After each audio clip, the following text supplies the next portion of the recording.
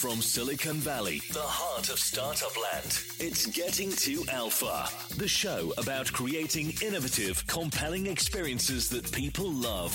And now, here's your host, game designer, entrepreneur, and startup coach, Amy Jo Kim. I first knew Jeff Patton as the father of story mapping, a visual way of mapping out and prioritizing your product backlog.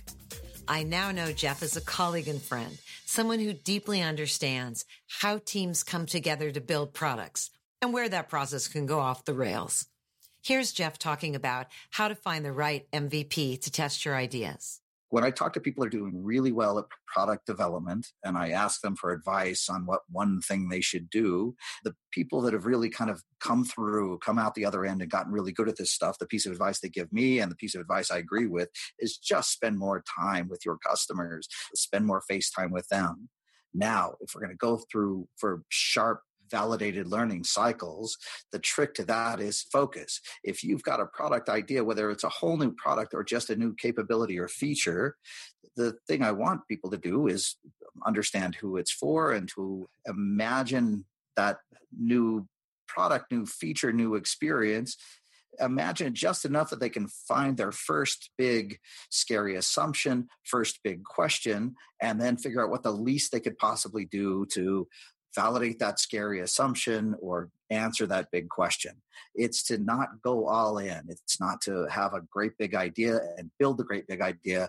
The first most important thing to do is to come up with the first thing that scares the crap out of you and get out and spend time with people and validate it. Maybe just talking to people to confirm they actually have the problem you think they do. Validating maybe showing the simplest of prototypes, simplest of solutions to validate that you're in the right ballpark. If you're a product manager or you aspire to be one, Jeff's work is fundamental background knowledge. Listen in and learn how to navigate around the common obstacles of corporate life that can keep your product from succeeding. I'm Jeff Patton.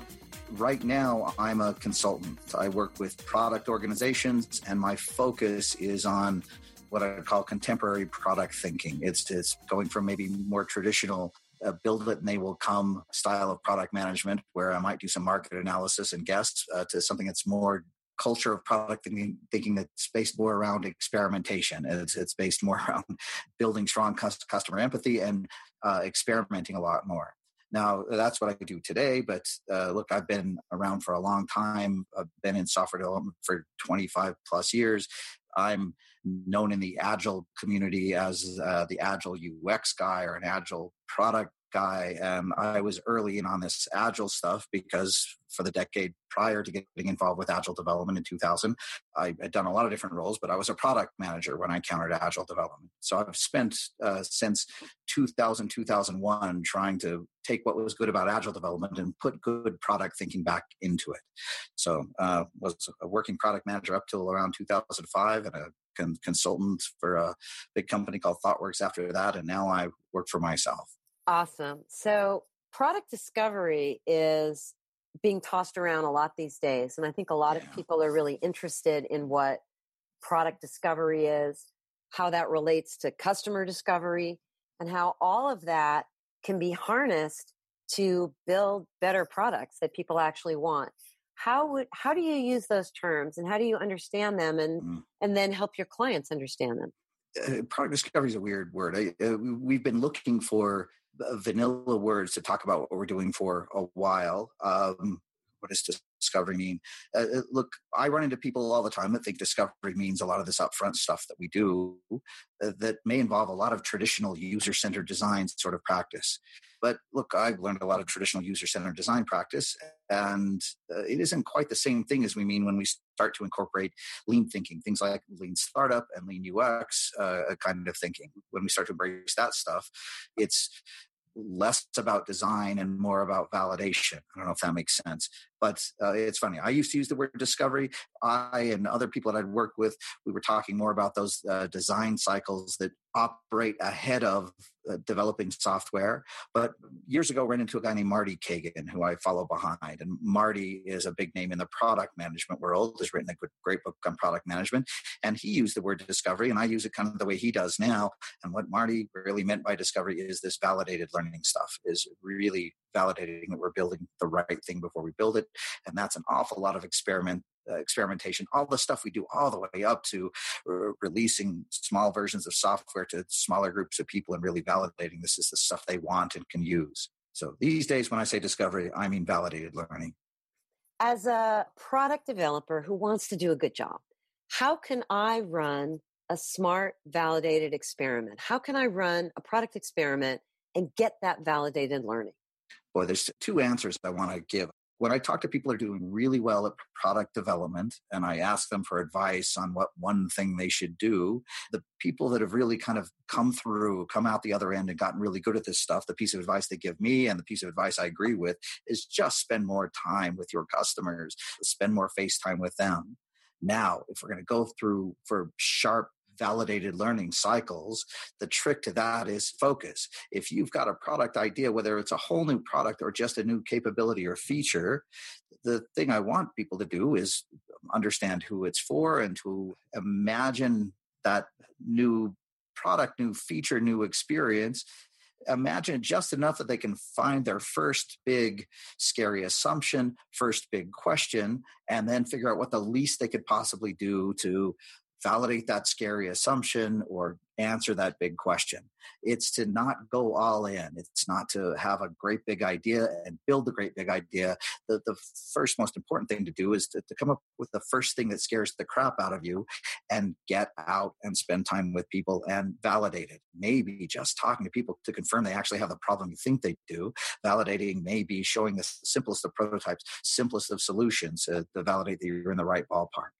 It's to start the flywheel spinning, start cranking, and validated learning isn't deciding on what your big MVP should be and then starting to build it. It's not like Silicon Valley, that HBO show. It's about building lots of small things and doing lots of small things over and over again. So tell us a story about a project you worked on, either with a client or one of your own projects from your long career in project management, where you actually ran some experiments and had a breakthrough with the validated learning, so we can get a feeling for what one of those experiments might actually look like. Now, this is a real story and it's fairly recent, and it's one that I've talked about recently, and I had to get permission from the company to tell it. Recently, just months ago, working with a company called CarMax, a big auto retailer. CarMax, one of the things that's super important to them is that they make car buying experience easy, fast, fun. And one of the things that everybody hates about car buying is the finance guy or getting finance. One of the characteristics of that experience that they've imagined is a way for you to apply for financing online and make that super fast and easy. And then when you start shopping for cars, either online or on a mobile app or going into the store, you know every single car that you're qualified to buy. You know what the price tag is on that car, not just the price tag on the car, but the payments you'd pay, the finance terms you get, and things like that. And look, that's their vision. That's what they wanted to do. Now, they went about this in a validated learning way, meaning, look, they talked to a lot of customers and validate that, yeah, that is a pain point. And they built simple prototypes to show people what the car buying experience would look like if you applied for simple financing and then started shopping. And well, it essentially changes the shopping experience. So it's a little like shopping at Amazon, where you can click buy it now and you've already done the financing and it's all done. No sitting in the finance guy's office for an hour after you've decided to buy that car.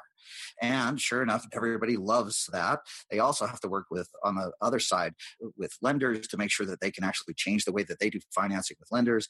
They've got to work through the whole store experience, and everything is looking good, but our spider sense was tingling. So something was interesting when they were looking at prototypes. When people looked at prototypes of that car buying experience, well, they saw the cars, but people engaged a little less with the prototypes than they thought they should. If you watch somebody look for a car, people are really passionate about the cars they're looking for. They're about to spend thousands of dollars and they care a little bit about that car. And they were noticing that people weren't engaging with the prototypes the same way they would when they were looking for their own car. Now, for them, it was a fidelity change in the prototype to actually stitched together a jankety version of a prototype that used their real car data, the cars that were online, and real finance data. So the minute you filled out this simple application, you immediately started browsing cars and seeing not just a prototype that showed example cars or possible cars, you really saw the car that you were looking for. They built this prototype, and there's a longer backstory on how it's part technology and part hand waving and things like that. It's a story about developers wiring live website data to back-end spreadsheets that contain finance data, and it's definitely something that wouldn't scale. But the weird thing that happened with that simple prototype, and what was super cool, was being there when they were testing it and being there when they put that in front of customers, is everything changed the minute they put it in front of customers. And I like telling this story because it's a bad story. The minute they put it in front of customers, everything kind of changed. Customers started getting wrapped up in the finance data. They started noticing that the rates they were getting on cars did not match the super low rates they were seeing advertised at banks, which is the case when you're buying a used car or when you're buying a late model car. Other weird things would happen where a car that was more expensive would have a lower payment than a car that was less expensive. And that caused them to kind of get confused about why that was. And at the end of the day, adding finance data on top of the car buying experience kind of messed things up. It didn't speed things up for people, didn't make things funner, it didn't make things easier. At the end of the day, it didn't make CarMax look particularly good. And where they ended up with on this was that adding this into the experience just took a tough decision and made it even tougher. And that was a surprising thing for them. Now, in the course of doing that, they did find out that there are ways to incorporate this stuff. So when their salespeople are assisting people, they can take the finance guy out of the picture and put the financing into the selling, so the salesperson can help with that. But connecting the finance experience to the buying experience was messy. What they learned from doing this kind of quick cycle validated learning was that this is a bigger problem than they thought it was. And they're not going to give up on solving it. But as of this year, they found some easy, better solutions.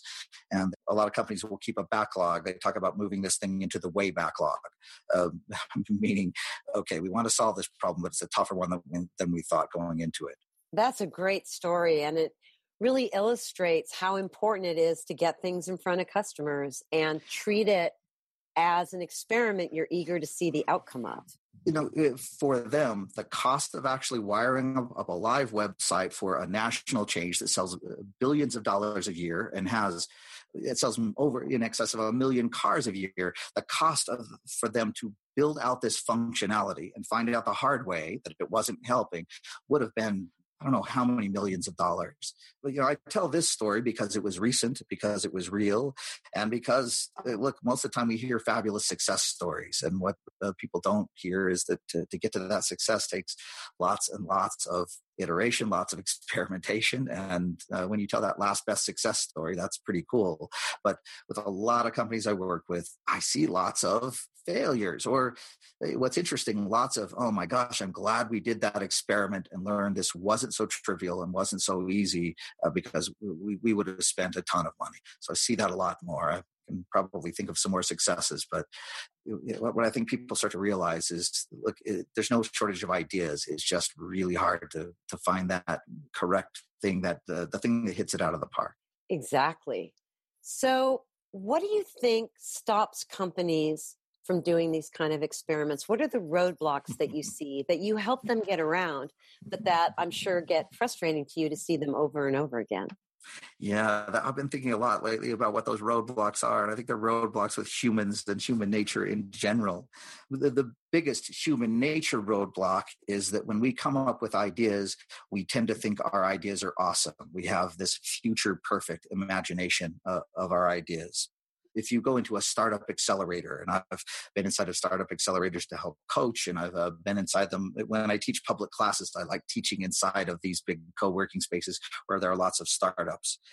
And I joke that those should be horribly depressing places to work. You should go in there and people should just be, their faces should be hanging. They should all feel terrible because they're all working for businesses that are likely to be out of business next year. Everybody knows anecdotally that the failure rate of startups is 90% or so for tech startups. But those people are not sad. They are optimistic. And it's not because they're stupid. It's not because they think that the failure rate of startups is super low. They know it's super high. But what's interesting is they're all confident that the failure rate of startups is high, and they're all confident that all these startups are going to fail, but they're pretty confident it's not going to be their startup that fails. That attitude carries through in larger organizations, especially organizations that have had a success in the past. They tend to believe that, look, we have a successful product, so therefore everything we do from here on out is going to be successful. They don't realize the failure rates for new features, new capabilities, new things that we put in our existing products. Those failure rates end up being, well, maybe not 90%, but the failure rates are certainly over 50%. Most of the stuff we launch or build ends up in, what I jokingly call the thud zone. It's not awesome, it's not awful, it's kind of somewhere in the middle. And if we knew it was going to land there, we might have not built it in the first place. In large organizations, there is a human bias. We believe that all of our stuff is going to work. And in very large organizations, there's a lot of trust and protection built around this organizational self-deception thing. Now, look, there's a joke that a friend of mine, David Hussman, tells, that we talk about failing fast, and David says the difference between failure and learning is the amount of money you spend to do it. If you spend hundreds of thousands of dollars launching something, you can't call that learning with a straight face. You can't call that failure with a straight face. We have to pretend it was successful. We can't say we just spent hundreds of thousands of dollars, but at least we learned something. We can't call it failure either, because that's political suicide in a larger company. So we have to do a lot of hand waving to say, well, it wasn't as successful as we thought it would be. It was still successful. So in a lot of organizations, again, we believe our ideas are awesome. And then there are a lot of organizational self-deception mechanisms we use to prove that everything we launch was pretty much successful. Wow. So do you ever see organizations that you really admire that are very good at running experiments? Yes, I see lots of them. And what's interesting is that, the concept of teaching and talking, I name all sorts of organizations that I've worked with that do cool things. And you might think that the organizations are perfect, but they're not. Every organization struggles with this. I'm talking to you this week. You and I tried to talk last week to do this, but I was in Sydney, Australia. And our bandwidth sucked and we couldn't record this, but I was in Sydney working with Atlassian. Atlassian is an organization I love. They are super good at getting out and getting FaceTime with customers. They are super good at experimentation, but hey, they're not perfect. If you're a user of Atlassian products, and some of the people listening to this, my guess, are, Atlassian has grown a huge amount. They've got huge market share. They've got big, diverse customers, and they struggle with the same kinds of things that existing product companies struggle with. When you've got big, diverse groups of customers, it's hard to satisfy everybody, and it's hard to be super tough about your strategy about who your product is for and who it's not for. But the way they work, look, they have it down. They work hard to make sure that every product manager, every UX person, and especially the developers, the people who write code, get FaceTime with customers and users. They work hard to be diligent about the way that they do experiments, to really validate what they're doing before they do it. That's awesome. So I look forward to hearing more stories about how to do this stuff well from, the front lines, because I think those are super inspiring and very actionable for people. So one more question, Jeff. You're a very inspiring guy, certainly to me. You should meet my kids. They don't think I'm that inspiring. So. Yeah, either do my kids. So that's their job, right? Yeah. So where are you getting your inspiration these days? What are you seeing, playing, reading, watching that's bringing you inspiration and new ideas? Oh, what am I seeing, playing, watching? I mentioned earlier in this conversation, well, it's people. It's the people that I work with and talk with. I mentioned earlier in this conversation, Marty Kagan. I mentioned my friends at CarMax, my friends at Atlassian. With a lot of product companies, there are individuals that I work that are just really connected with what they're doing. As far as a community goes, or a community that I pay close attention to, is this emerging sort of contemporary product community. I go to every year, and happily I'm able to teach some workshops there, but I go to every year a conference called Mind the Product. But look, I've paid to go to that conference before, and I'll keep paying whether they invite me to run a workshop or not. I love that community and Product Tank meetups that surround it. So I've participated in Product Tank meetups in a lot of different cities. I've participated in Mind the Product conferences. And then, out of that community and the thought leaders that speak at those conferences and at Product Tank meetups, I keep running into more and more people that are thinking and working this way. I think that's a great suggestion, and we'll make sure to post a link to that, and folks can really check out all the rich. I should have said your stuff. You and I have a mutual friend that introduced us, and more I'm getting up to speed on your stuff, and more paying attention to how game thinking applies in everyday products is also pretty freaking relevant. And actually, you're one of the, when I look at talks and things that I found online that are inspirational, your stuff too. Well, thank you. I love hearing that. Well, feeling's very mutual. So such a great friendships made. All right. Thank you so much, Jeff, for joining us today and sharing your stories and your insights and your hard-won wisdoms. I really appreciate it. I love talking to you. I'll look forward to seeing you at the Mind the Product conference coming up. Talk soon. Thank you.